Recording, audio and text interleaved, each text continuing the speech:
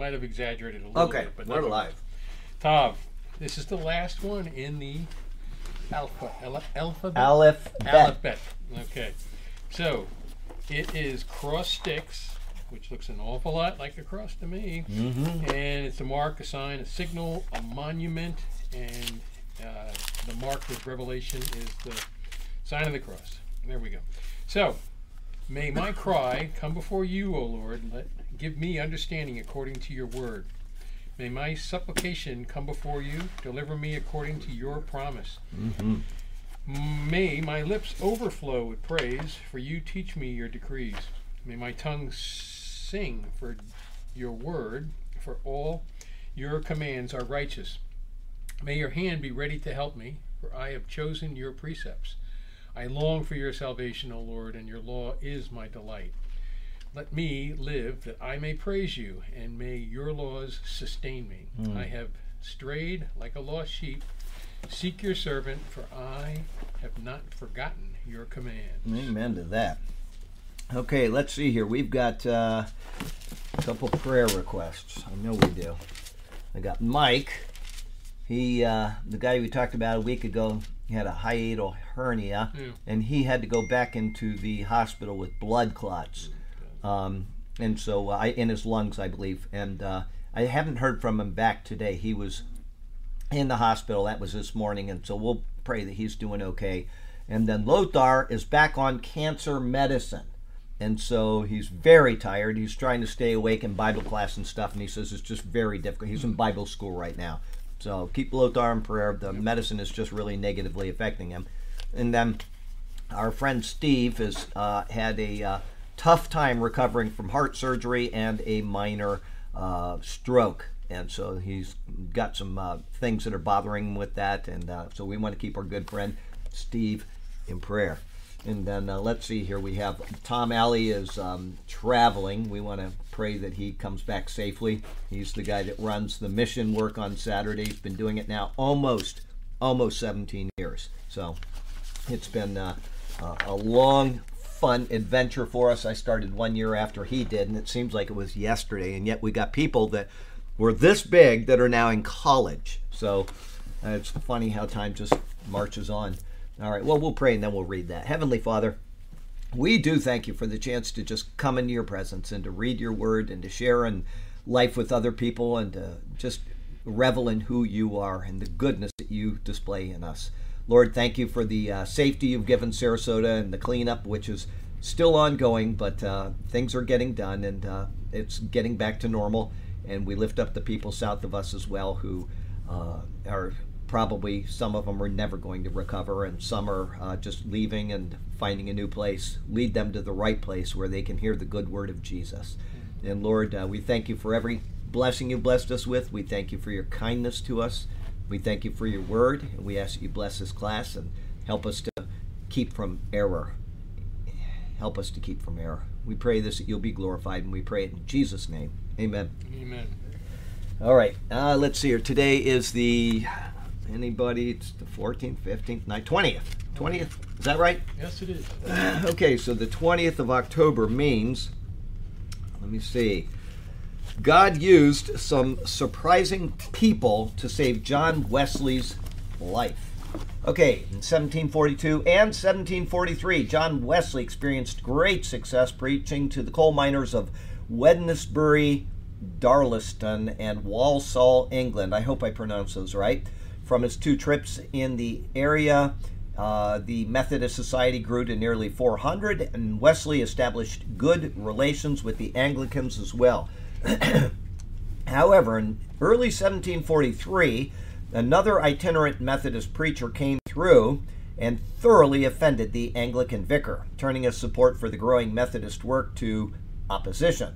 The clergy of Wednesbury, Walsall, and Darlaston joined forces to attempt to destroy the local Methodist Society by spreading the rumor that cockfighting, bull baiting, and prize fighting would cease if the Methodists were allowed to exist. I don't even understand what that means, but anyway, as a result, windows were broken in Methodist homes, shops were looted, and several Methodist leaders were beaten. When John Wesley returned to Wednesbury on October 20th, 1743, he preached at noon without disturbance, but that afternoon a mob from Darlaston accosted the 5'3" Wesley and Methodist leaders with him, threatening their safety. Wesley was able to talk to the ringleaders of the mob privately and actually win them over so that they promised to defend him. One woman even told the crowd, "This gentleman is an honest gentleman, and we will spill our blood in his defense."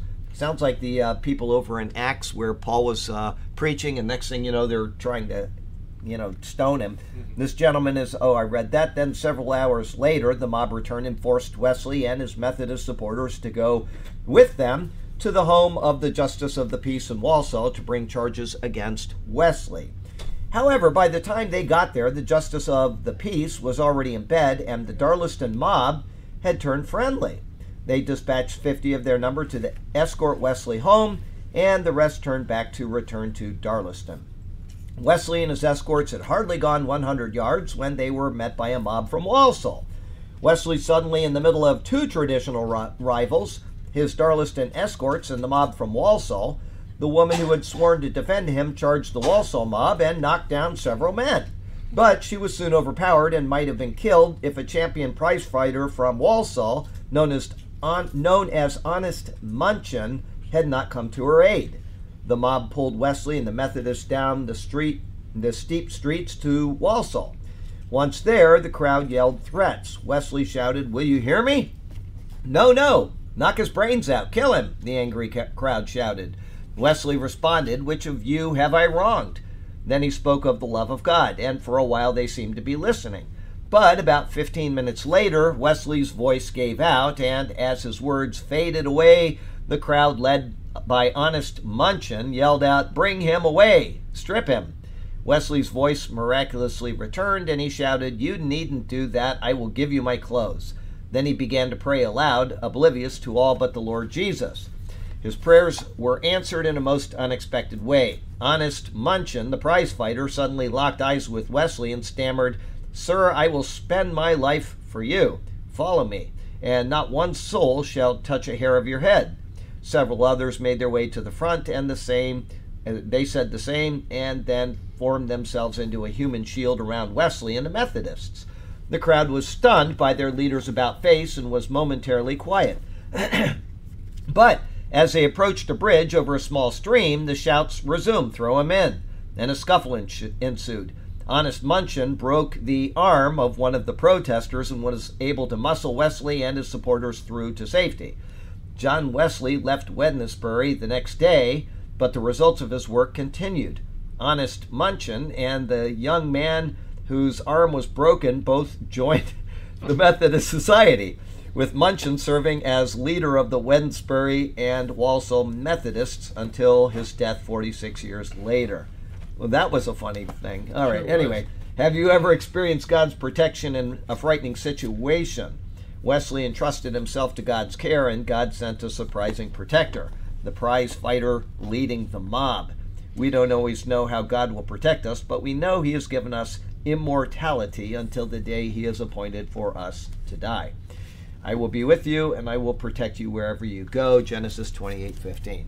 Okay, well, that was kind of an odd commentary, but, oh well. Okay, we are in the book of Colossians. We're just getting right through it. Thinking we may be able to finish the book today, but we'll see. Too many interruptions from the back row, and that may not happen. Let's see here. We're in Colossians 2:10. Let's start with 2:9. "For in Christ all the fullness of the deity lives in bodily form." 10. "And you have been given fullness in Christ, who is the head over every power and authority." Okay. This one says, "And you are complete in Him, who is the head of all principality and power." All right. Got something down there, and it's just not going away. The word complete in Greek signifies being made full. And the word "you" is plural. He's speaking to all of the people there. It is speaking to all who are in Christ. Obviously, it's including us because it's in the book of Colossians, which is included in the epistles of the New Testament. So, you, being made full. The order of the wording in Greek gives us the idea of what is being relayed. This is the order in the Greek. "And you are in Him, made full. Thus, it is a combination of two statements. You are in him, and you are filled full in him. It is a sentence which takes us back to the previous verse, which said, for in him dwells all the fullness of the Godhead bodily. Okay, that was the previous verse, wasn't it? Yep. Yes, previous verse. Okay, therefore the thought for us to see is that in him dwells all the fullness, and as you are in him, you are filled. Paul is showing them that our sufficiency is of Christ alone. There's no need for the things that he referred to in verse 8 concerning the philosophy which the Greeks taught and the traditions of man which the Jews taught. Don't need any of that nonsense. Rather, everything necessary for salvation and continued spiritual growth is found in Christ alone, who is, Paul says, the head of all principalities and power. Okay, I'll stop right there before we get into the meaning of the next words. There are all kinds of commentaries out there on how to be a success in life. You can watch motivational speakers, you can read Jewish rabbis' commentaries, you can read philosophers, you can read all kinds of stuff out there to find out the secret of life. You can go to the writings of Lao Tse, and you can go to the writings of Buddha, and you can go anywhere in the world to find out what people think is enlightenment or that they think is going to be helpful for you as a human, and to find out that you're either spiritually aware or you're just in a good spot. And none of that adds any value to the Christian walk. I'm not saying to not read those things and to understand what people are thinking. They're good ideas outside of Christianity. That is true. But none of it will add to the value of your walk in Christ. Everything that you need for a successful life in Christ. I'm not talking about a successful life in the world where you make money or where you are happy all the time, because the Bible does not tell you that you will be happy all the time. You want that, you can go to the church down the road. They preach that. But that is not what the Bible teaches. The Bible does not teach that you will be happy all the time. It does say that you can rejoice all the time. Rejoice always. Rejoicing is not the same as being happy. I guarantee you that when Paul sat in a dirty Roman prison, he was not a happy person. No. But he was filled with joy, because he understood that Jesus Christ had taken care of everything that he needed for the long run, for the eternal walk with him, and that he had no needs outside of that as far as his life in Christ and his spiritual walk with Christ. So we need to make sure that our ideas are separate. When we think about happiness in this life or comfort, going back to you had some uncomfortable times in your house when the power ran out in the local area because the lift station wasn't pumping, and that means that all of the water can go nowhere. In fact, when you flush your toilet, it comes back up out of your toilet. He found out a way of getting around that, which any other time would have been illegal, and you wouldn't want to tell anybody you did that. But during an emergency, it's running down the road anyway. But the same thing with us. We have, at our house, we had no water. And the reason why is because most people never lost water. Most people will never lose water because water is under a different system than the electricity. But when you live on a barrier island like we do, they don't want you on those barrier islands. They have what's called a mandatory evacuation order. You must leave. If you don't, then you are on your own, is what that means. Okay, they're not there to help you if you're not smart enough to leave the island. Okay, so when we didn't leave the island because I wasn't smart enough, they have a way of getting you to leave the island. They turn off the water. There's no water going to the barrier islands when a hurricane is coming.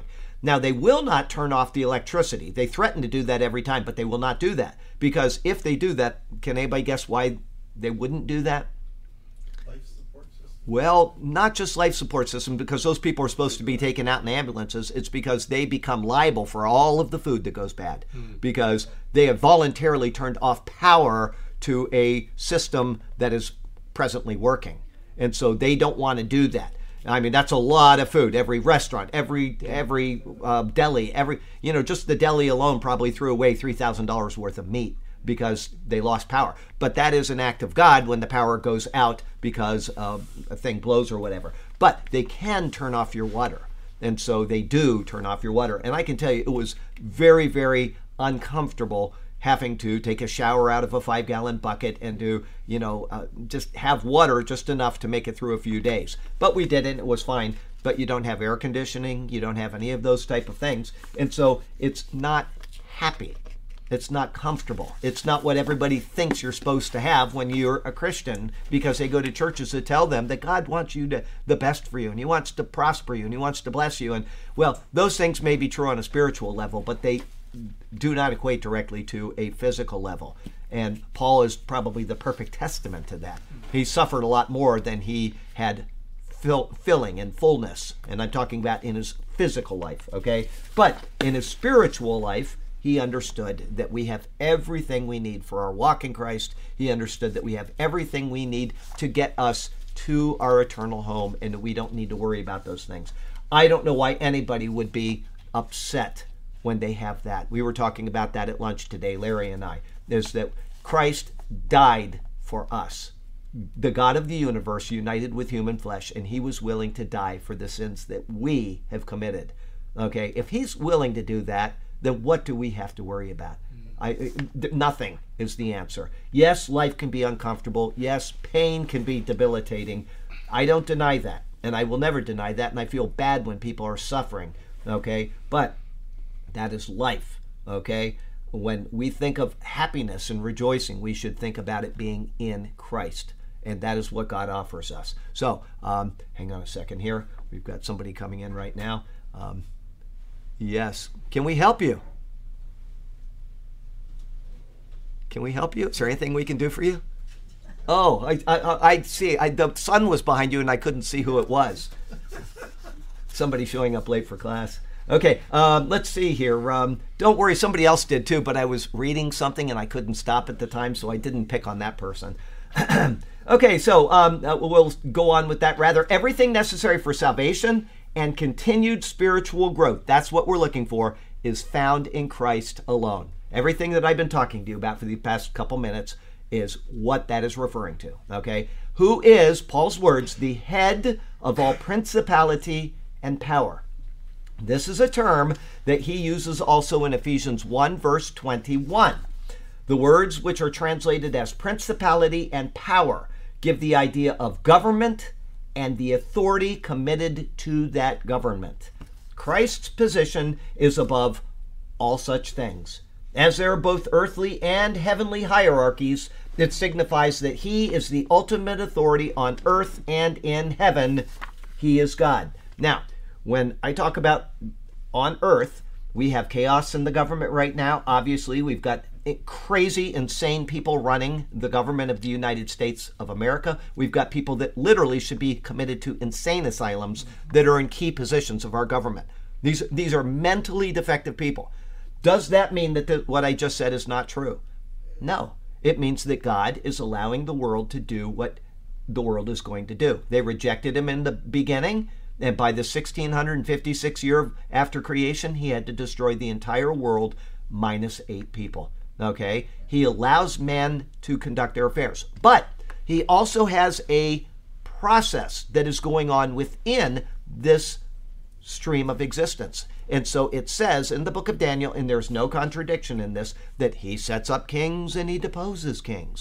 He is the one that has authority over all of these things. And if he sees that the plan that he is working on needs adjustment, he will set up a king. For his purposes and his purposes alone, he set up a really good president about 4 years ago, 4.5 years ago, or 5 years ago now, okay? And he was in office to meet the goals of God, okay? He established a embassy in Jerusalem.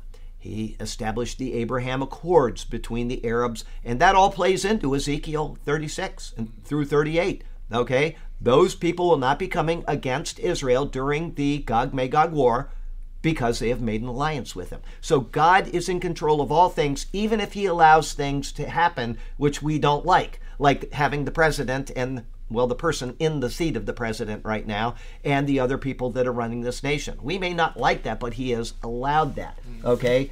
He will come into and interfere in the stream of human existence to meet his purposes. But he doesn't interfere with things in a way that will take away our right to destroy ourselves, okay? And so that is what is happening in the world. But he has made a covenant with Israel, for example. He will rescue them as a people. The Bible is written. We know what it says about the coming millennium. We know what it says about the tribulation period, how many Jews are going to live, how many are going to die. It's all written there in the Bible. He is ensuring that that is being set up according to his word. We can have confidence in that. There's no other book on the planet that gives predictive prophecy that actually comes about, okay? People write books of prophecy all the time. Nostradamus wrote books, and people have to go in there and they have to search and make stuff up to make it fit whatever's happening at the current time in human history. But it's not what Nostradamus was writing about, okay? We know this. We know that the Bible has been exacting in what it has prophesied about the coming of Christ, about the exile of Israel, the reestablishment of Israel, and all of these things, because God is God. But he is God. Because of this, it is contrary to what is proper to petition lesser beings, such as angels or popes, in order to seek God's grace and blessing. We are never to do that. We are never, ever, ever to pray to Mary. That is not found in Scripture. It is not authorized in Scripture. It is an affront to God, and it is blasphemous to the cross of Jesus Christ. We are never to pray to Mary. We are never to pray to a saint. We are never to pray to a pope, to ask him anything that belongs to God alone. There is no such thing as the pope being God's, representative on earth. That is not found in Scripture, okay? When the Bible says that we're a kingdom of priests and all that kind of stuff, the priestly service that we possess, does anybody know what the priestly service of Christians is? It's explicitly stated by Paul. The sharing of the gospel. That is our priestly service, okay? Other than that, we don't have incense and waft it around people and do these intermediary things that have no purpose. The incense of the Old Testament served a purpose. It anticipated the coming of Christ. The ingredients of the incense, each one of them pointed to some mark of what Christ would do or who he is as a person. Okay? That's why they had that. Now, I'm not telling you not to use incense. I love incense. It makes the house smell good. It covers up the bad smells that come in and out from, whatever happens outside, and it's great. Some people put in those things they plug them in the wall. What do you call them? I don't know. Aromatic several things. Of them. Yeah, they're aromatic things. You plug them in, they make the air wick and stuff like that. Same idea. You want your house to smell good. There are a million different ways to make your house smell good. I'm not opposed to any of that kind of stuff, but that is not there for prayer and petitioning of God. Okay? We don't do that kind of stuff. Angels. We don't pray to angels. It never authorizes that in the Bible, and if you do, the angel will tell you, worship God. Okay, these are the things that we need to remember. Once again, because of this, it is contrary to what is proper to petition lesser beings such as angels or popes or Mary in order to seek God's grace and blessings. We go directly to the only mediator between God and man, and that is the man Christ Jesus. That is where we petition, because that's what the Bible tells us to do. To do so, those other things, to do so, like praying to the Pope or Mary or whatever, would be to deprive Christ of his position within the Godhead, and it would thus diminish what it means for us to be in him. And also, it doesn't work because you have to understand this. We've talked about this before, but God is God. He is outside of time. He is an infinite being. Everybody, I think, here knows that. God is infinite. We are finite.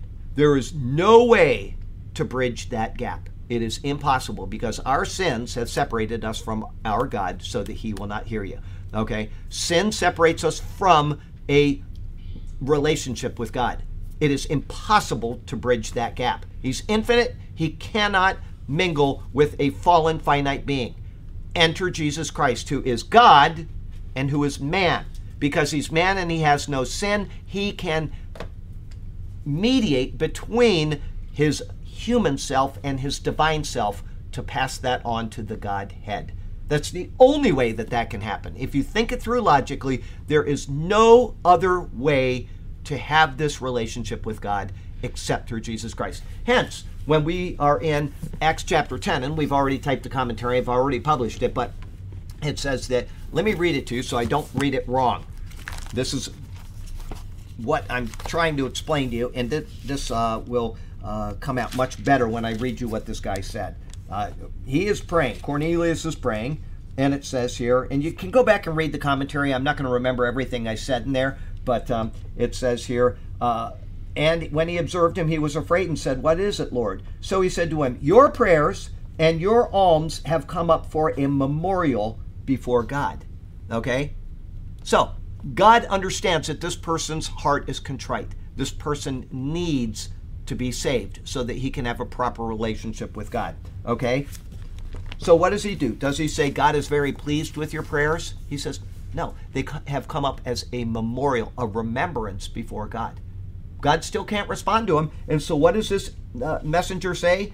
Your prayers and your alms have come up for a memorial before God. Here it is. Now send men to Joppa and send for Simon, whose surname is Peter. He is lodging with Simon a tanner, whose house is by the sea. He will tell you what you must do.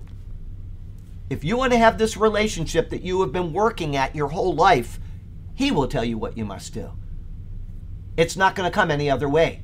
It's going to come either through the word of the apostles who were designated to transmit this word by God, or it's going to come by the word which those apostles have put into writing, which we now possess. Faith comes by hearing, and hearing by the word of God. That's why God gave us apostles, is to get that word out to us until the time the Bible was written, so we now have the word of God. That was Acts 10. What? That was Acts 10, just starting in verse 4 and down to verse 6, right there. Okay, and then at the very end of Acts 10, Peter goes down there, and starting in verse 34 through verse 43, Peter gives him the gospel. That's all he does. He's just speaking to him, and he's only talking to him. He gives him the gospel. And verse 44, while Peter was still speaking these words, the Holy Spirit fell upon all those who heard the word. They believed, and the mediation was accepted. The Spirit came upon them. Why? Because Jesus Christ is now able to mediate for that person, because he believed the word of Jesus Christ. Everybody see the logic there? There could be no mediation because he's a fallen, finite being. God is infinite. There could be no way for that to be restored except through belief in what God has done through Jesus, the God-man. The one who can have one hand on the infinite and one hand on the finite and bridge the gap that exists between God and man. Okay? Now, Job obviously was able to do that before the coming of Christ because he was anticipating the Messiah. He even says that in Job 19. He understood the promise that was given at the very beginning, and that memory of that promise remained all the way to the time of Job, and he was still anticipating God's promise. Okay, and that's why he's called in Job 1:6 and in Job 2:1 a son of God. The sons of God came and presented themselves before the Lord. They are sons of God. They are still believing in God's promise all that time later, and so they are saved by the later work of Christ. Cornelius was saved by the previous work of Christ. Okay? How all that is reconciled by God, it's through the cross of Jesus Christ. It's through his work. Everybody that was saved before the coming of Christ was because they were anticipating the Messiah to come. If you didn't anticipate the Messiah, there's nothing to be saved from. You don't believe in what God's provision is. The message has been lost. And today there are people all over the world that have not heard the saving message of Jesus. And that's why we need to get that message out.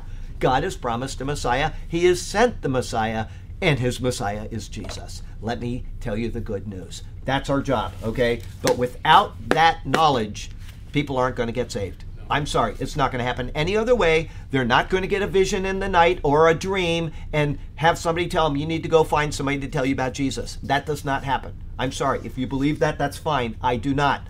I believe that faith comes by hearing, and hearing by the word of God. And that's the only way. And we have a job to do as Christians. Okay? So, once again, that's fine if you believe that. If you believe differently, that is a-okay with me. I know lots of people that accept that people have visions and they're told to go find out about Jesus. I don't believe it. I've heard that story a million times. I had somebody tell me that at the projects last year. I don't believe it. Okay? I've heard it so many times, and I have yet to see one single evidence of that. Somebody had to go tell those people about Jesus.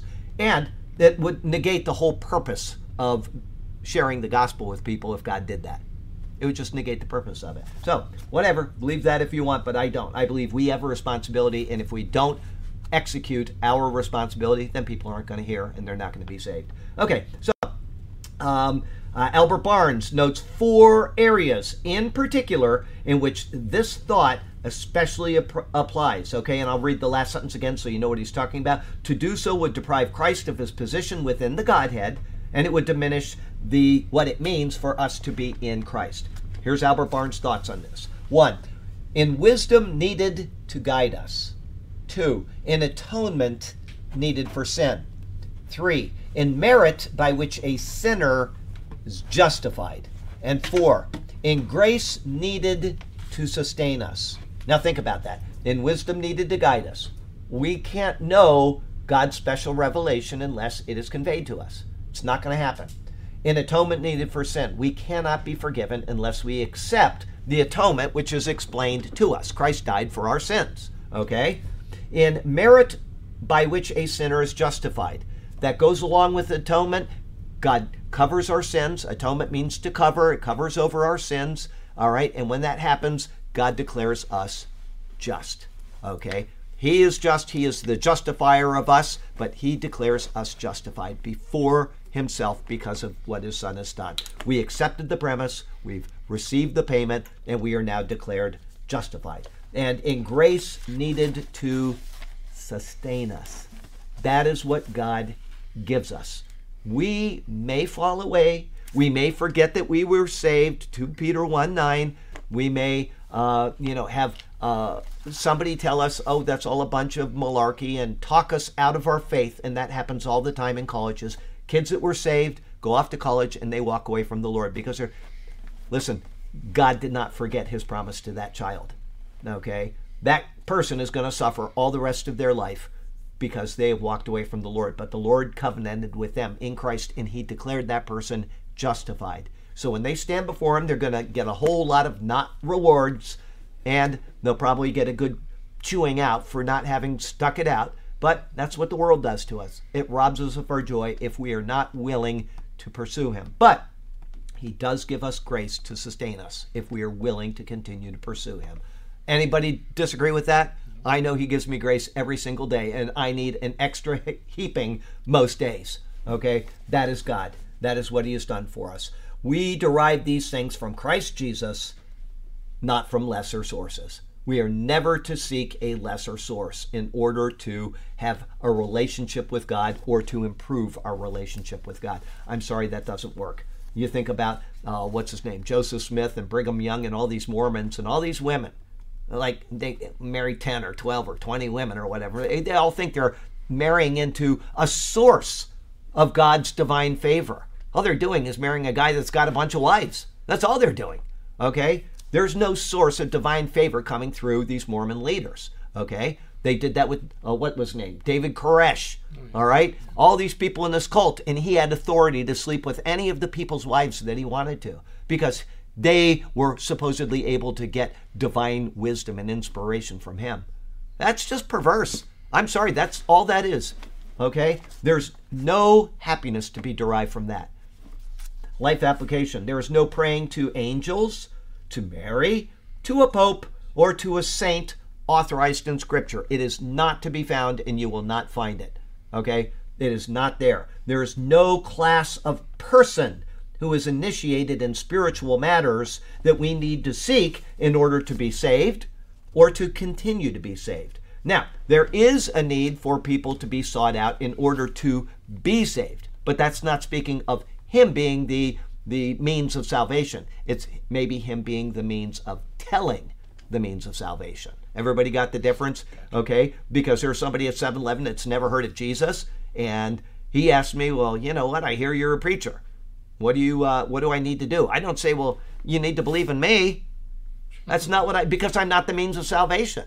Where do I send him? I send him to the cross of Jesus, right? That is where we go. Okay? There's no tradition of man that can help us in our walk with or to God. So I'm sorry if you read the Bhagavad Gita or if you read the writings of whatever, Mormon, the Book of Mormon, or any of these religious texts, they're not going to help you one little bit. They're only going to misdirect you away from the truth. That's all they're going to do. Once again, I'm not telling you not to read those things because it's good to understand what people believe. If you understand what people believe, you can then empathize with them and you can explain why they're wrong, how that is illogical in relation to God, okay? There's nothing wrong with knowing what other people know. Just don't use it as your source of inspiration, okay? Sounds like the beginning of 1 Corinthians where the baptizing. I was baptized by... Oh, yeah. Like, okay, these are all people that... These are just people. Right. That's right.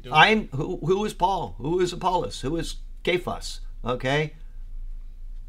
Go to Jesus. Go to Jesus. In Christ, we have the fullness of what we need in order to meet these and all other spiritual challenges and needs. Let us fix our eyes on Jesus. And then once again, as I say, every time I say that, or at least almost every time, is that you can't know Jesus unless you know the Bible. Okay? If you're going to church every week and you're listening to somebody tell you about Jesus, he may not be telling you properly. He may not be. Okay, I know that for a fact because I attended for 3 months the Jehovah's Witnesses years and years and years ago. And I can tell you that I went home and I read the Bible every single day. And at the end of the week, I had finished the Bible because I sat in my business and I was there about 10, 12 hours a day. And I would read the Bible all day long and I'd finish it in 1 week and then I'd start again. And after a couple months, I realized, and it wasn't that long. I'm already seeing cracks right from the beginning. But after listening and after being there just a few months, I realized that what they are saying does not match what this word says. It's not even close. And so I was able to leave there. You can't do that if you don't know what the word says. You're totally up to whatever somebody tells you in a church. He may be a great preacher, but real bad in this area of theology or that area of theology. And you have no reason to doubt him on this and to accept him on that. You have no baseline unless you read the Bible day in and day out. Monday, Tuesday, Wednesday, Thursday, morning, evening, whenever. Read your Bible, listen to your Bible. I was talking to Larry today at lunch, and he listens to the Bible as well when he's driving. You get a lot of Bible time in when you're driving. It's surprising how much Bible time you can get in. You don't realize how much you drive until you listen to the Bible. I can tell you that right now. Because when you're just listening to music, you're listening to 3-minute little clips, right? You hear a song and then the next song comes on and it's great. I love, listening to different music. But boy, when you start listening to the Bible and all of a sudden you're in the book of Jeremiah and you only started like 2 days ago. I mean, you're like, how did that happen? Listen to the Bible. Read the Bible. Okay. Joshua 1:8. The what? Joshua 1:8. Oh, yes, that's a great verse. I'm going to read it to you just because I don't want to misquote it. But Joshua 1 verse 8. And do you know that we're in the book of Joshua right now? Some people out there might not know that. We're going through Joshua. So if you want to know what Joshua is talking about, you can do that. Joshua 1 verse 8 says, "This book of the law shall not depart from your mouth, but you shall meditate in it day and night, that you may observe to do according to all that is written in it." You can't do it unless you know it. Then you make your way prosperous. The what? Oh, keep going? Okay. "For then you will," it's still verse 8. You're right. "For then you will make your way prosperous, and then you will have good success." Absolutely. Good success. Can't do that unless you know the word. Not possible, folks. You might have good success in this life. Okay. I know lots and lots of people. This is Sarasota, right? There are a lot of millionaires here. I know lots of people that are very rich and they have no success at all. In my opinion, they are without success because they are without Jesus. So we have some Catholic friends who went to church at some event at a Catholic church. They would not serve me communion. Yeah. And I read I think it's called the Eucharist. And if you really read it, it says if you have a bad thought in 48 hours, you can't, take Okay. communion. What he just said is that he went to a Catholic church. And he said that obviously he's not Catholic, so they wouldn't serve him the Eucharist. But then he was just reading the Eucharist while they were passing out their wafers and stuff. And he said that if you've had a bad thought in the last 48 hours, you cannot partake of the Eucharist. What if it's 48 and 5 minutes ago? I'm sorry, you're out. I don't know. You are out, buddy. It's kind of a technicality So my there. Catholic friends they didn't appreciate that I took it to the priest, and he said he would serve me just not in front of everybody. Right. So how do you bring up don't pray to Mary without, I mean, like I'm kind of a bull in a china. Oh, I know. I don't do it gracefully, but so we love Mary, but they pray. I mean, they. That's right. Well, what he's asking, because they can't hear you, I need to repeat this. Yeah, so what he's asking is, how do you tell them that, praying to Mary is incorrect, right? Is that it? Okay. Yeah. There is no communion with Catholicism on this. There's no way to tell them this because they already believe that the church has replaced the Bible, that the church has authority over the Bible. They are the arbiters of God's word, and they'll tell you that. They are the ones that decide the meaning of Scripture. They are the arbiters, what you should and shouldn't read. I hear this, people that went to schools run by nuns all the time. Don't read those verses. Read this and this and this. So they are the ones that have control over it. And there is no way to talk to a Catholic and to say it is not in the Bible to not pray to Mary, that there's one mediator between God and man. They are the ones that have to come to that in their own mind. You can tell them, but there is no way you can argue it to them. In other words, either they're going to accept your premise or they're not. Okay. That's it, okay? Because that is what they are. It's just like being in any cult. So you were Catholic, you know this. I was raised Catholic. I have Catholic brothers that are still Catholic. And here's the deal. I try not to say this isn't in the Bible. Right. All I try and say to them is that cross you look at every time you go to church, he died for your sins. Right. He was God, and he was put in the grave. You all know this because look at the Stations of the Cross, and you know that he came out, and you know that he was raised. Do you believe he did that for you? And most of them will say yes. Right. Okay. So why do you need all this other stuff? Okay, don't wrestle with them all that stuff. Yeah. Is that not the gospel? Right. It's just, okay, you're going to be in a crummy church for the rest of your life. Absolutely. But you believe the simple gospel. The simple gospel. And it's like, I'm sad that they're going to waste their life with all these. And they do it all the time. Let them do it. They do it all the time. I'm not going to change them. I'll never change them. No, I understand that. That's why I say there's no arguing with them on that because they have already been indoctrinated. So they have to come to that in their own. What they need to do is they need to just contemplate the cross, what he just said. And eventually, some of them, like him, will say, yeah, I don't need this anymore. I don't need all this because Jesus has done it. But it's when you're in a cult, you're in a cult. When you believe you're right, nothing else matters. And so, but I can tell you what they said about the 48 hours. I would never, ever be allowed to take communion. Right. Ever. Not once. I would never. Nor would the priest be able to give it. No, absolutely. There is not a 2-hour period in my life that I can remember where I haven't had a bad thought. And probably not a 10-minute period. I wouldn't. But the whole point of that is because of our corrupt nature, not to get away from it, but because of it. What does it say? I'm glad you brought that up, and we'll bring it up right now because there are people that probably listen to these studies that do not listen to the communion that we do every week. So I'll very quickly read you the verses from 1 Corinthians 11. I hate to divert from this, but you brought it up, and I'd rather have people know this that don't know the purpose of communion. You could have Sergio come up here and do it. Yeah, he could give communion right now. Absolutely. It says here, now this is Paul citing Jesus, for I received from the Lord that which I also delivered to you, that the Lord Jesus on the same night in which he was betrayed took bread.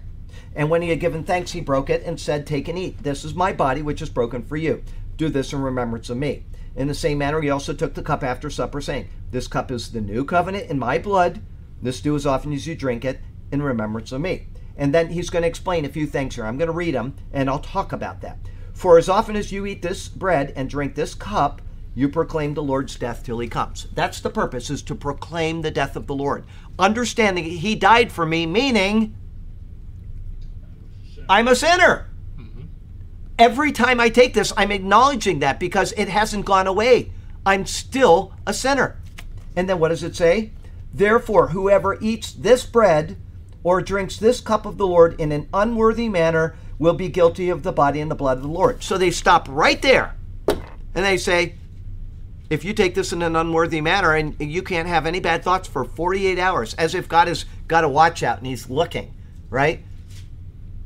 They skip the rest of what the purpose of this is. It says, but let a man examine himself, and so let him eat of the bread and drink of the cup.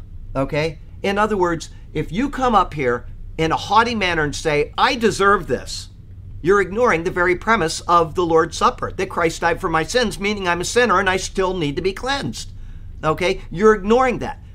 And therefore, you are unworthy because of that. But if you stop before you come up and you say, you know what? I have sinned. I just sinned during the sermon.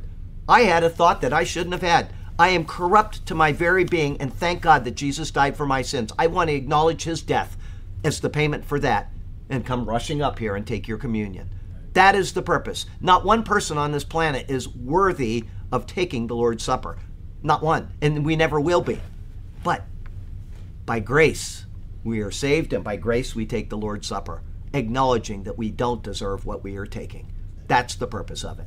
Okay? People get it completely backwards because they've got all this religion stuffed into their head like that.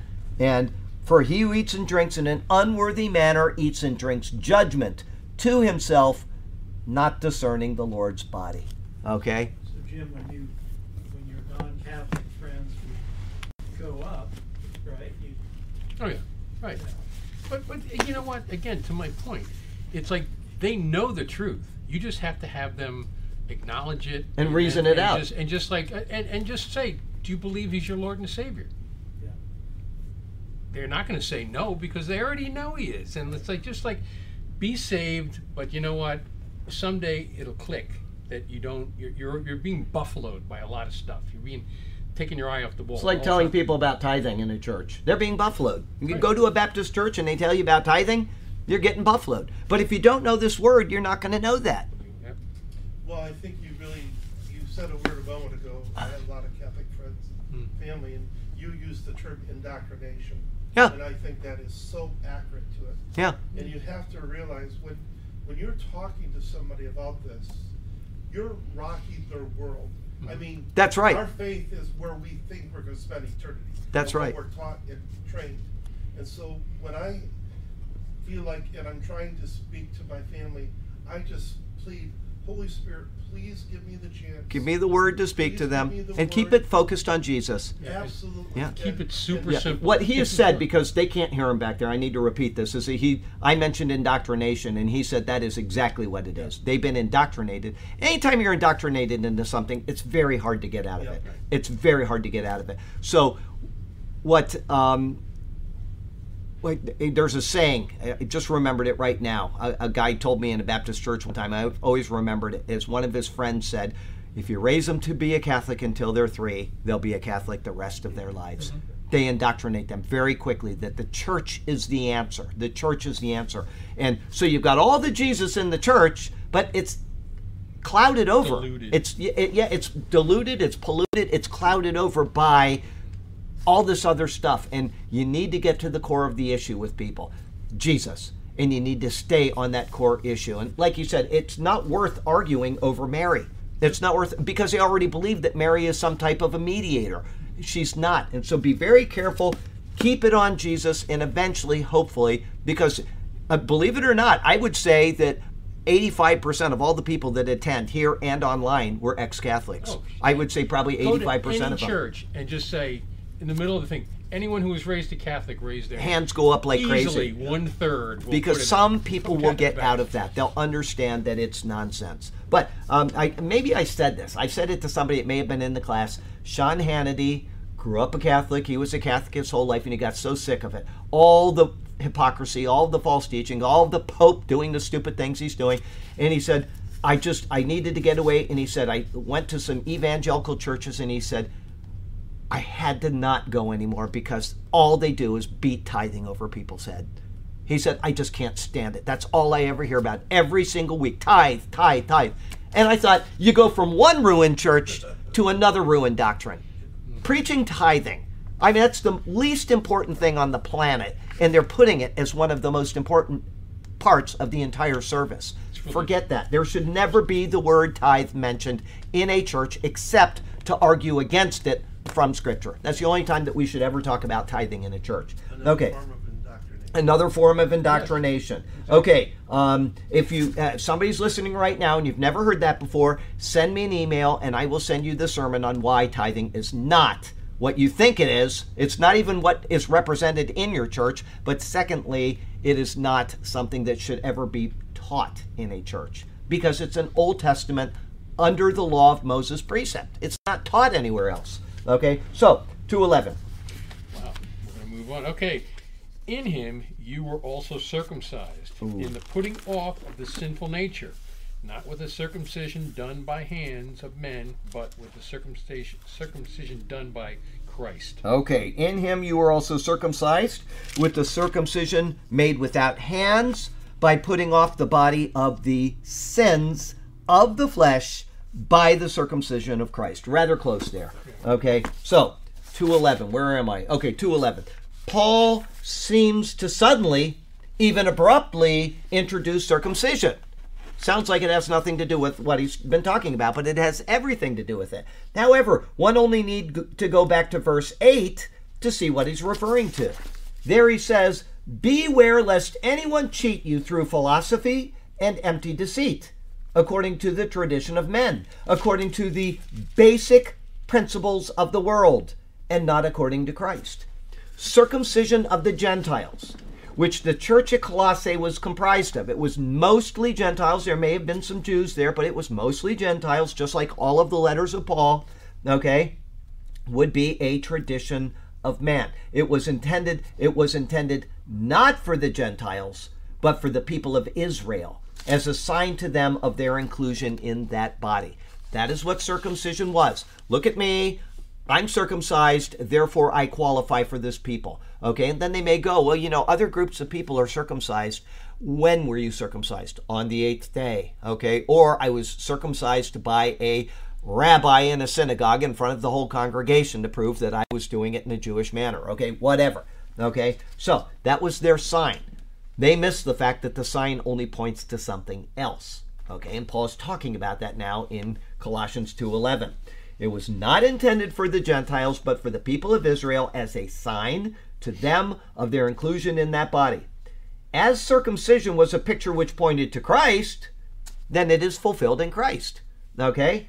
To expect someone to fall back on a picture rather than the substance would make no sense at all. I'm talking about the same issue right now in the Acts Bible study. It's a little ahead of you. I typed it over the past couple days. But maybe I posted it yesterday, or maybe it's being posted tomorrow, about the feasts of the Lord. Was that today? Not okay. today. It's No. coming then. I typed so many of them that I can't remember where I'm at because there's 11 days worth of You them. had But circumcision 5, 6 times in that verse today. just today, circumcision. Okay, so we're doing that, and I'm also going to mention the feasts of the Lord. And before I even go on with that thought, we're going to take you just a little further ahead in Colossians. We're in the right chapter, but I'm going to go just a couple of verses ahead. I'm going to take you to verse 16. So let no one judge you in food or in drink. What is he speaking about there?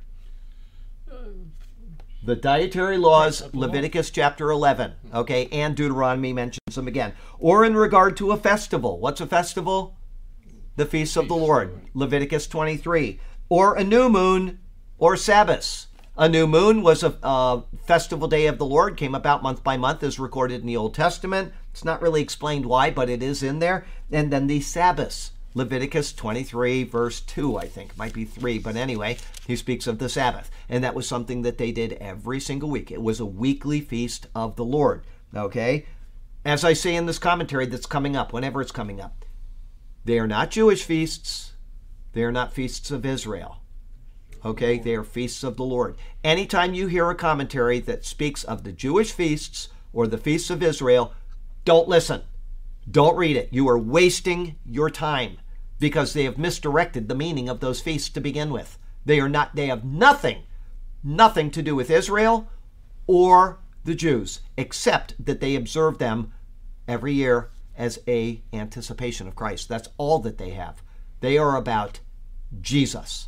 So if you hear a commentary on the Jewish feasts or on the feasts of Israel, don't bother. They've already started out wrong, okay? And everything that they say after that is going to be tainted.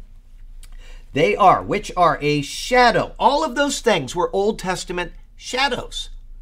They are a shadow of things to come, but the substance is of Christ. Every single thing that is found in all of those things, circumcision, food and drink, feasts of the Lord, everything anticipated Jesus. Everything.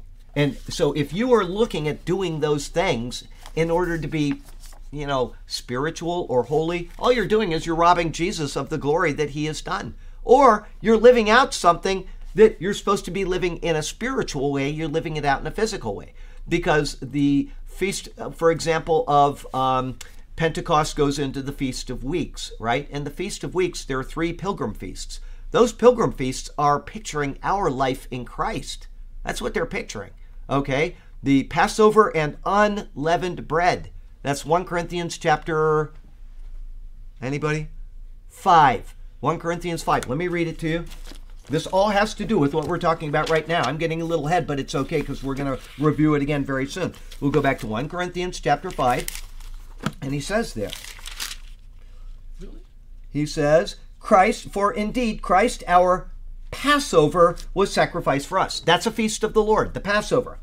And then he says, therefore let us keep the feast. He's not speaking of the Passover. He's speaking of the feast that follows Passover, the feast of unleavened bread. Let us keep the feast not with old leaven. He's not speaking about the chametz, which is found in the bread, the yeast. That's not what he's speaking about. He's speaking about the leaven of, not with the old leaven, nor with the leaven of malice and wickedness, but with the unleavened bread of sincerity and truth. He's saying that feast that the Jews observe, get rid of the yeast in your house for a week. That only anticipated you getting rid of sin in your life. You are living out the Feast of Weeks right now. That's what it is. It's our life in Christ. Christ is our Passover lamb. Now we enter into our sinless state. We are sinless before God, and so we're supposed to live that out. Why are we sinless before God? I brought this up last week and at least every other week for the past 5 years. We are not being imputed sin. If we were being imputed sin, then we could not live out the Feast of Weeks, the Feast of Shavuot. We couldn't do it. But we're not being imputed sin. So before God, we are sinless. But we still sin, don't we? So we have to make our actions match how God sees us. That is what we are supposed to be doing. That is the Feast of Weeks, the Feast of unleavened bread that we are living in. Okay, I said weeks and unleavened bread. I got the two mixed up. Okay, the Feast of Weeks, first is unleavened bread. Feast of Weeks is where they take and they present 2 loaves of bread to God. Okay, there's only a couple of times in the Levitical sacrifices where leaven is actually presented to the Lord. But during that feast, they are to present 2 loaves of leavened bread before the Lord. Jew and Gentile, sin-filled, standing before the Lord, accepted by God. That is what that pictures. So these type of things need to be understood. The pilgrim feast picture our lives in Christ. Christ does the work. He is the Lord of the feast, and then we enter into Christ. Okay, so that's how that works. We'll go back. Where was I? Yes, beware lest anyone cheat you through yes, I'm still reading that. Okay, beware lest anyone cheat you with philosophy and empty deceit, according to the tradition of men, according to the basic principles of the world, and not according to Christ. Okay, and then I brought you the information from Colossians 2:16 and 17, which says that those are shadows, but the substance is Christ. Okay, circumcision of the Gentiles, which the church of Colossae was comprised of, would be a tradition of man. It was not intended for Gentiles, but for the people of Israel as a sign to them of their inclusion in the body. As circumcision was a picture which pointed to Christ, then it is fulfilled in Christ. That's where we left off. Okay, so here we go. To expect someone to fall back on a picture rather than the substance would make no sense. And yet what do we have in churches all over the world? Hebrew roots churches. They fall back on the picture. Oh, we've got to observe tabernacles. And then all the people in the church are told to build little tabernacles and go live in them. Why would you do that? That's picturing our life in Christ. We are dwelling with Christ. He is dwelling in us. Okay? That's what that's picturing. That is the pilgrim feast. Christ's life being worked out in us. Okay? So why would you do that? But that's what they're doing. They're falling back on a picture rather than the substance. And it makes no sense. Okay? As Paul continues in verse 10, and you are complete in him. That's what Paul says. You are complete in him. You as a believer are complete in Christ. So why would you worry about the dietary laws? Why would you say don't eat pork? That was anticipating something in Christ. Are you in Christ or not? If you are, then why would you fall back on the shadow? That doesn't make any sense. There's nothing lacking which needs to be filled up in the physical body because Christ has filled it up already, and we are in Christ. Everything we need to be complete is found in Jesus Christ. Rather, here's what he says. This is Paul's words. In him you were also circumcised with the circumcision made without hands. This is referring to Christ. Those who have called on him receive the true circumcision. That's why he included this here. He's going right back to the previous thought and he's explaining it to you. All right? Those who have called on Jesus receive the true circumcision. I'll pull out some verses if I already did. Yes, okay, I won't do it right now then.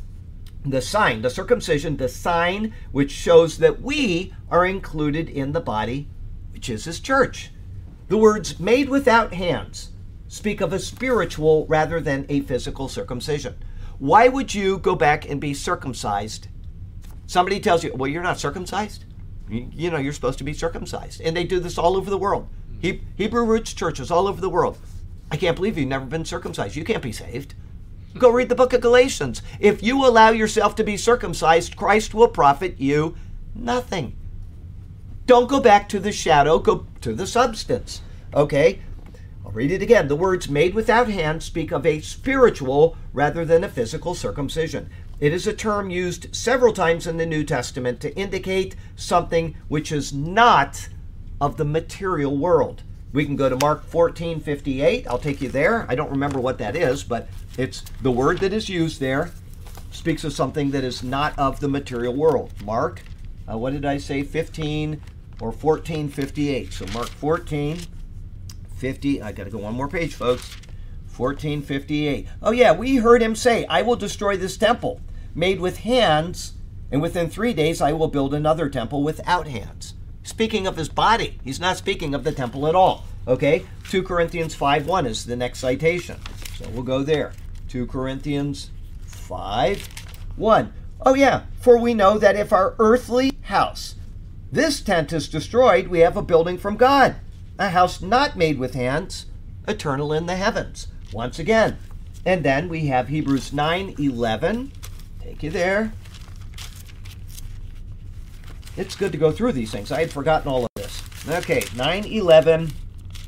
But Christ came as a high priest of the good things to come.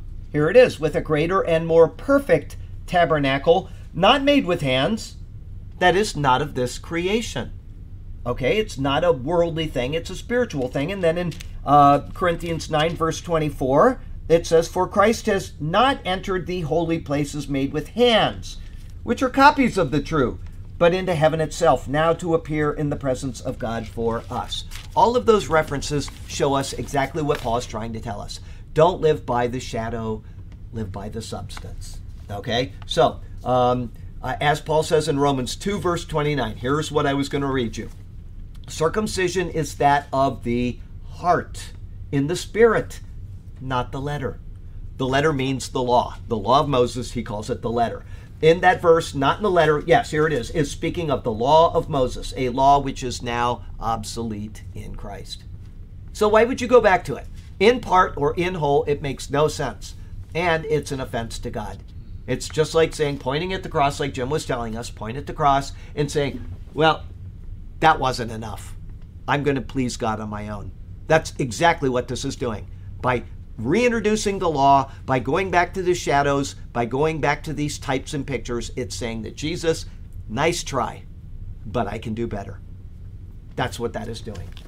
Okay, the circumcision made without hands points to Paul's words here, putting off the body of the sins of the flesh. The word translated as putting off is found only here in the New Testament. It gives a sense of casting off a garment. It contains two prefixes, making it a strong expression for completely casting something away from oneself. You're not just putting off the body of the flesh, you're tossing it away. You are now living in Christ. You're no longer in the flesh. You are living in Christ. So act it. That's what they're asking us to do. And when you don't, guess who gets harmed? not Jesus. You're the only one that's going to suffer if you don't live the life that you're supposed to be living, because God has already placed you in that category. You've been taken from the category of the flesh and you've been put in the category of in Christ, meaning in a spiritual realm. You're still in a physical body, so you might as well have the physical body match the position you've been put in. Paul speaks about that in Ephesians 1 and 2 as well. Let me see if I can find it very quickly. Ephesians 1. Yeah, just as he chose us in him before the foundation of the world, that we should be holy and without blame before him in love. And then he goes on and he talks about these things and the things that we should be doing because he has already saved us. He's put us in this position. And then in Ephesians chapter 2, he says, where is it? Heavenly places. I think I want that from Ephesians chapter 1 as well. He's given us the inheritance, chapter 1. And he says that we have been placed, here it is. But God, who is rich in mercy, because of his great love with which he loved us, even when we were dead in trespasses, made us alive together with Christ. By Christ you have been saved. Here it is. And raised us up together and made us sit together in the heavenly places in Christ Jesus. Okay? So he's already positionally sat us there. Now what we need to do is act like we're actually sitting there. That's what God would ask us to do, is to have our physical lives match our spiritual position. Okay? That doesn't always happen. If you don't read your Bible, you're living a life that is less than what Christ would want you to live, because you can't do these things unless you know the Word. It's not possible. So, read your Bible, understand what God wants for you, and then do it so that your life matches the position that he has graciously granted you. That's the idea there. So, I'll read that again. The word translated as putting off is found only here in the New Testament. It gives the sense of casting off a garment, but it contains two prefixes, making it a strong expression for completely casting something away from oneself. It would be comparable to saying, I took it off and I cast it away. The words of these sins are not found in some manuscripts, okay? I want to show you the difference between them. That they may belong there, or they may have been added by some scribe to explain what the body of the flesh is speaking of. Either way, okay, I'm not going to argue it. I'm not one of these this version only people. The words of these sins are understood even if they're not in there, okay? So they're either original and God clarified it for us, or they're not original and a scribe put them in there in some text just so that we understand, but it's already understandable. Either way, it is evident from the rest of Scripture that the flesh speaks of that which is morally, carnal, and earthly. When we speak of the flesh, we're speaking of living a morally carnal life, not that which is spiritual. It is the passions and the lusts of the earthly person which stand opposed to that which is spiritual and holy.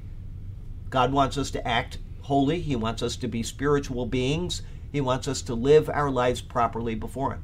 Okay? And once again, I fail in that every 15 minutes. I can't think of a day where I've said, wow, I did a good job today, right? We're struggling in this life.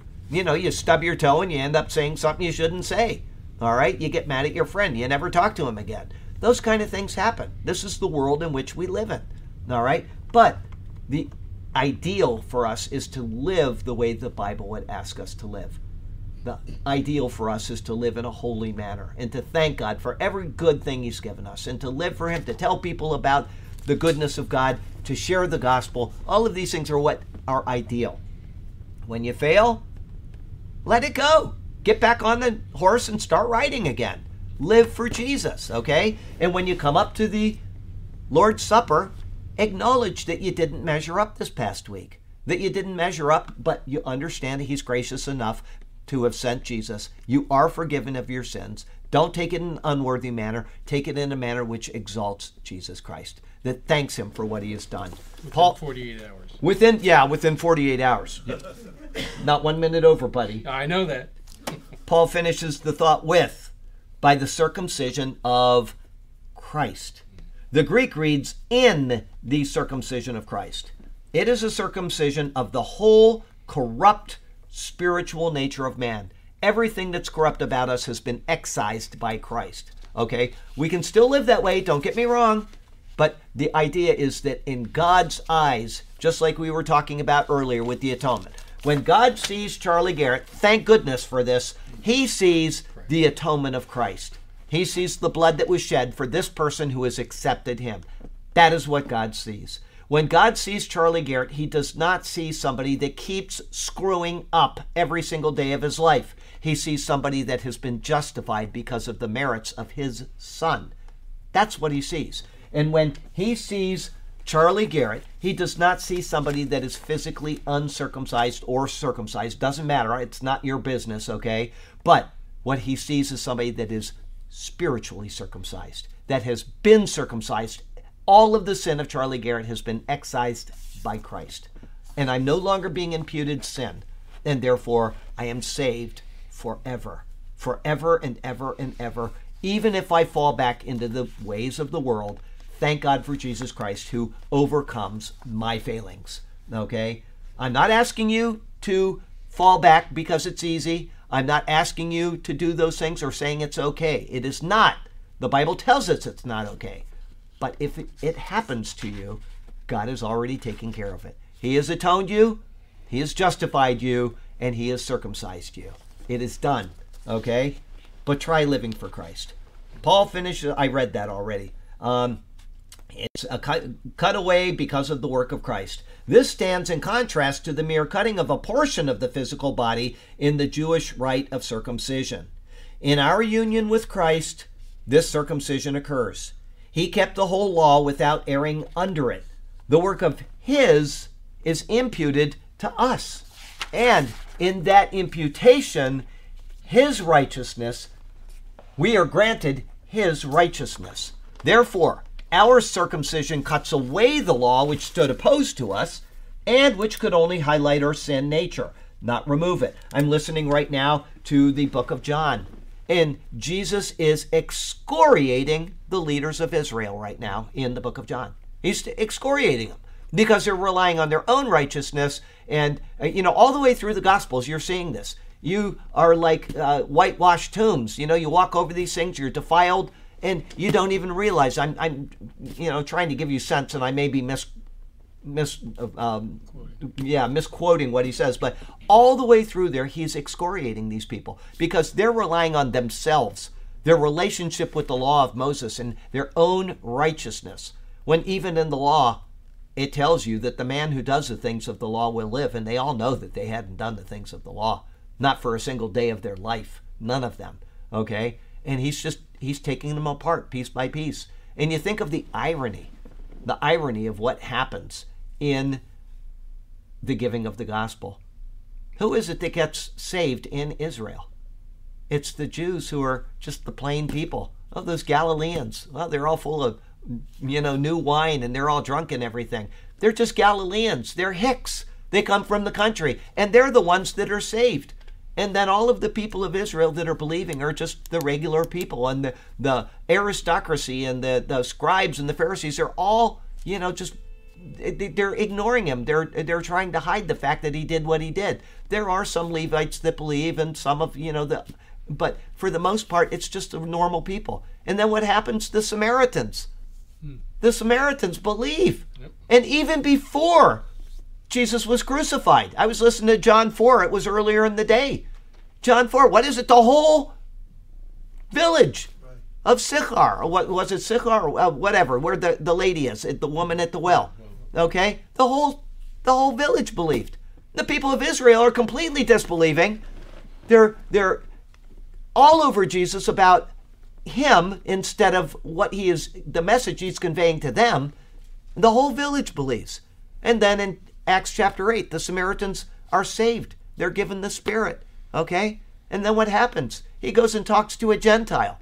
The guy doesn't know anything. He's never been a part of Israel. He's a centurion working in, Caesarea, and they believe and they get the Holy Spirit. They just believe. There was nothing they did. They never observed a day of the law of Moses. They had no righteousness of their own according to the law. Zero. And Peter's speaking to him, and while he's still speaking, in Acts chapter 11, how he words it?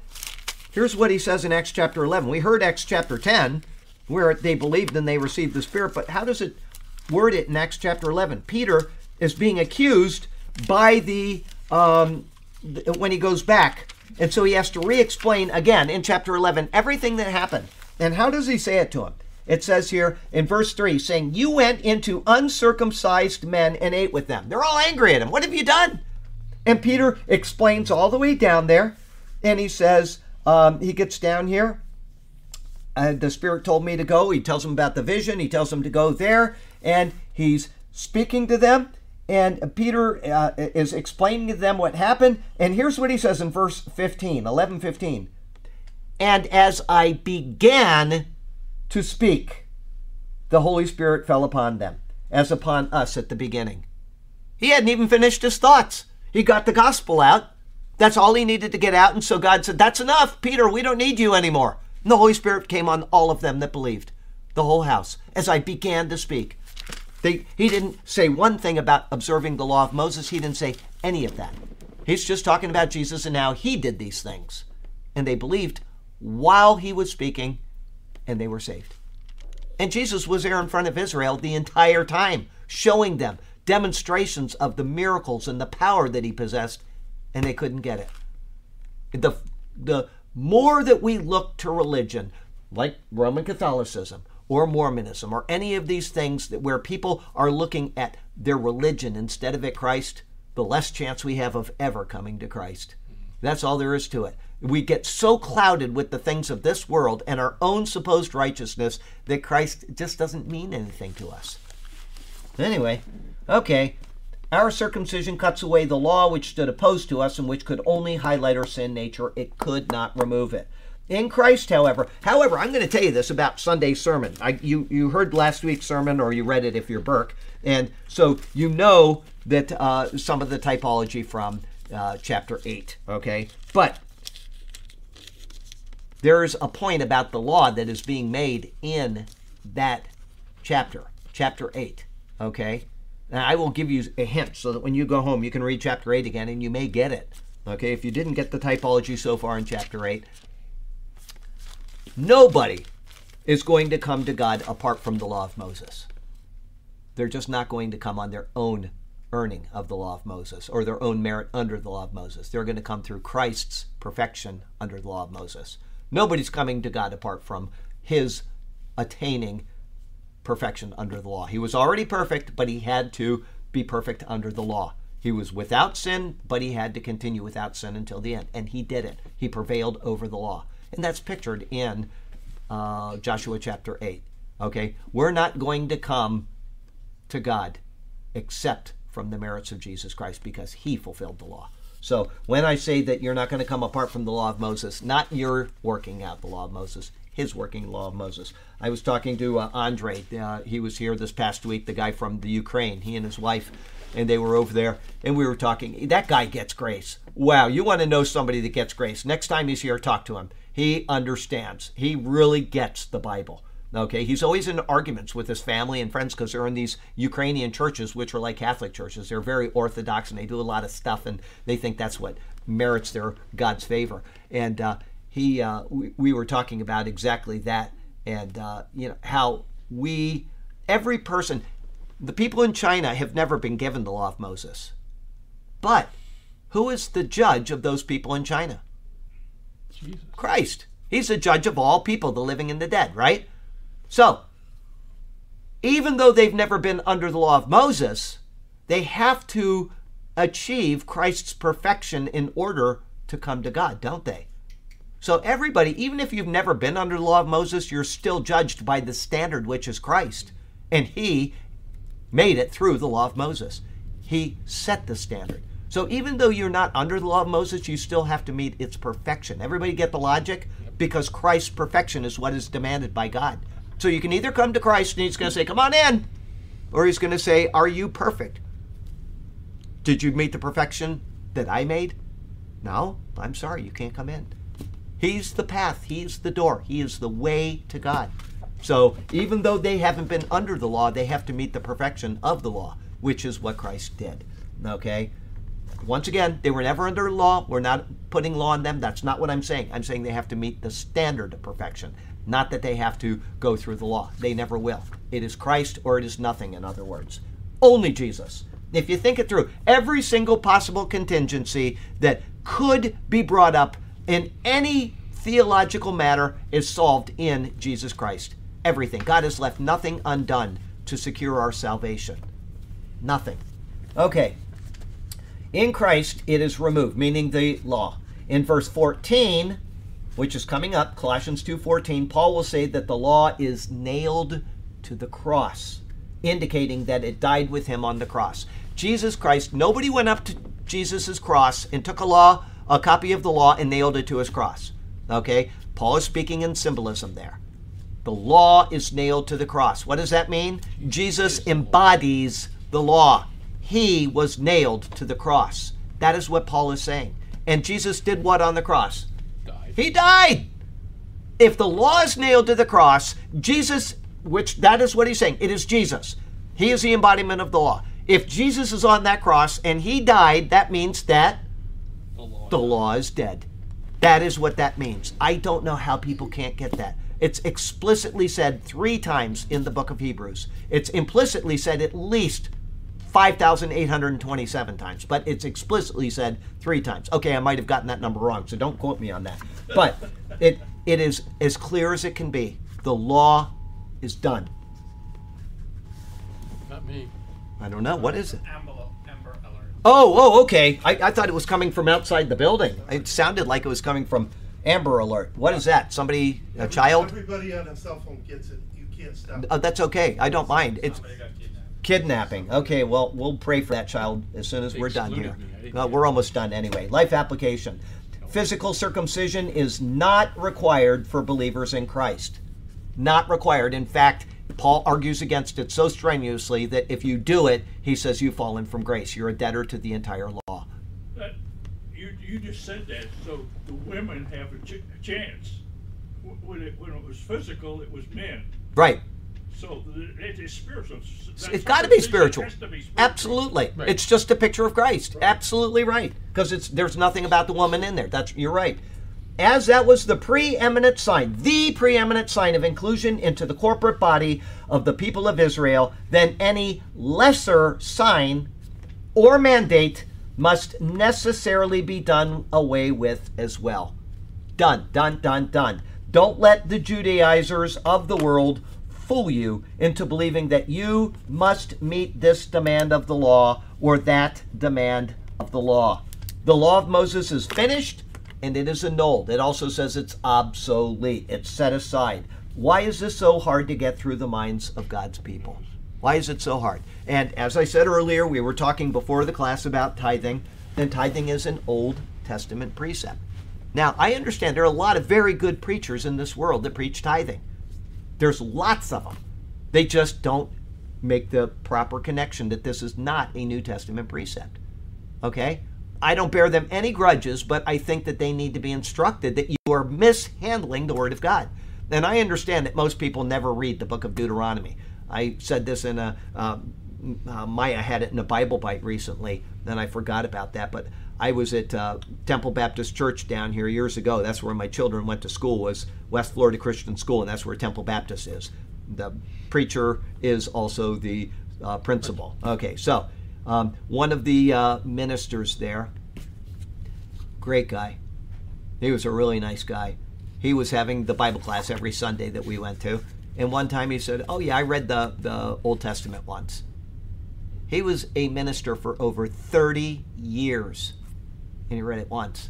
I got to tell you, when I sat down and started reading the Bible, it was probably the 8th or 10th time before I realized what the Deuteronomy sermons were saying. I completely overlooked because there's so much information.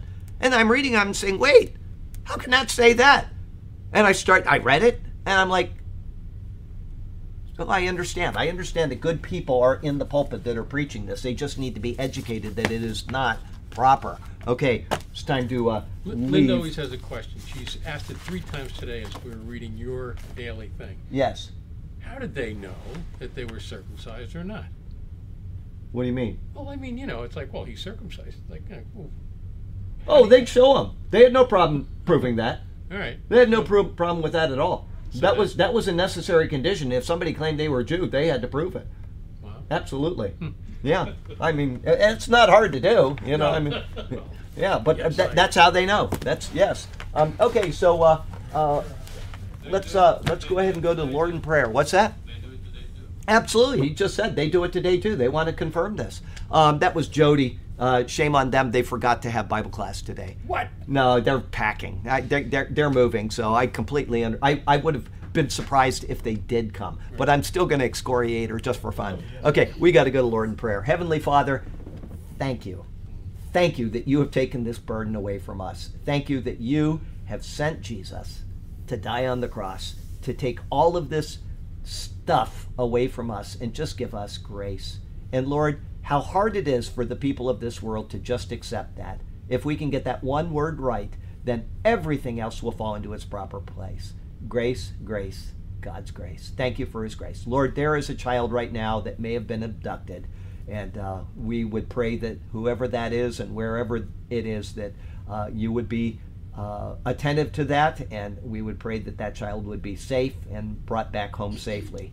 And Lord, maybe there's an opportunity for the family or the mother or somebody in the family to hear about Jesus, and then for that to spread into the whole family and even to the people that are involved in this Amber Alert. If it is a real alert, that's what we would pray, Lord, is that you would be glorified through it. And Lord, we thank you, we love you, we praise you. What a wonderful word you've given us. What a wonderful, beautiful Savior it reveals to us. Thank you for Jesus. And it's in his name we pray. Amen. Amen. Shift. Okay, we're going to push this back. Let's see here. We're going to go to break.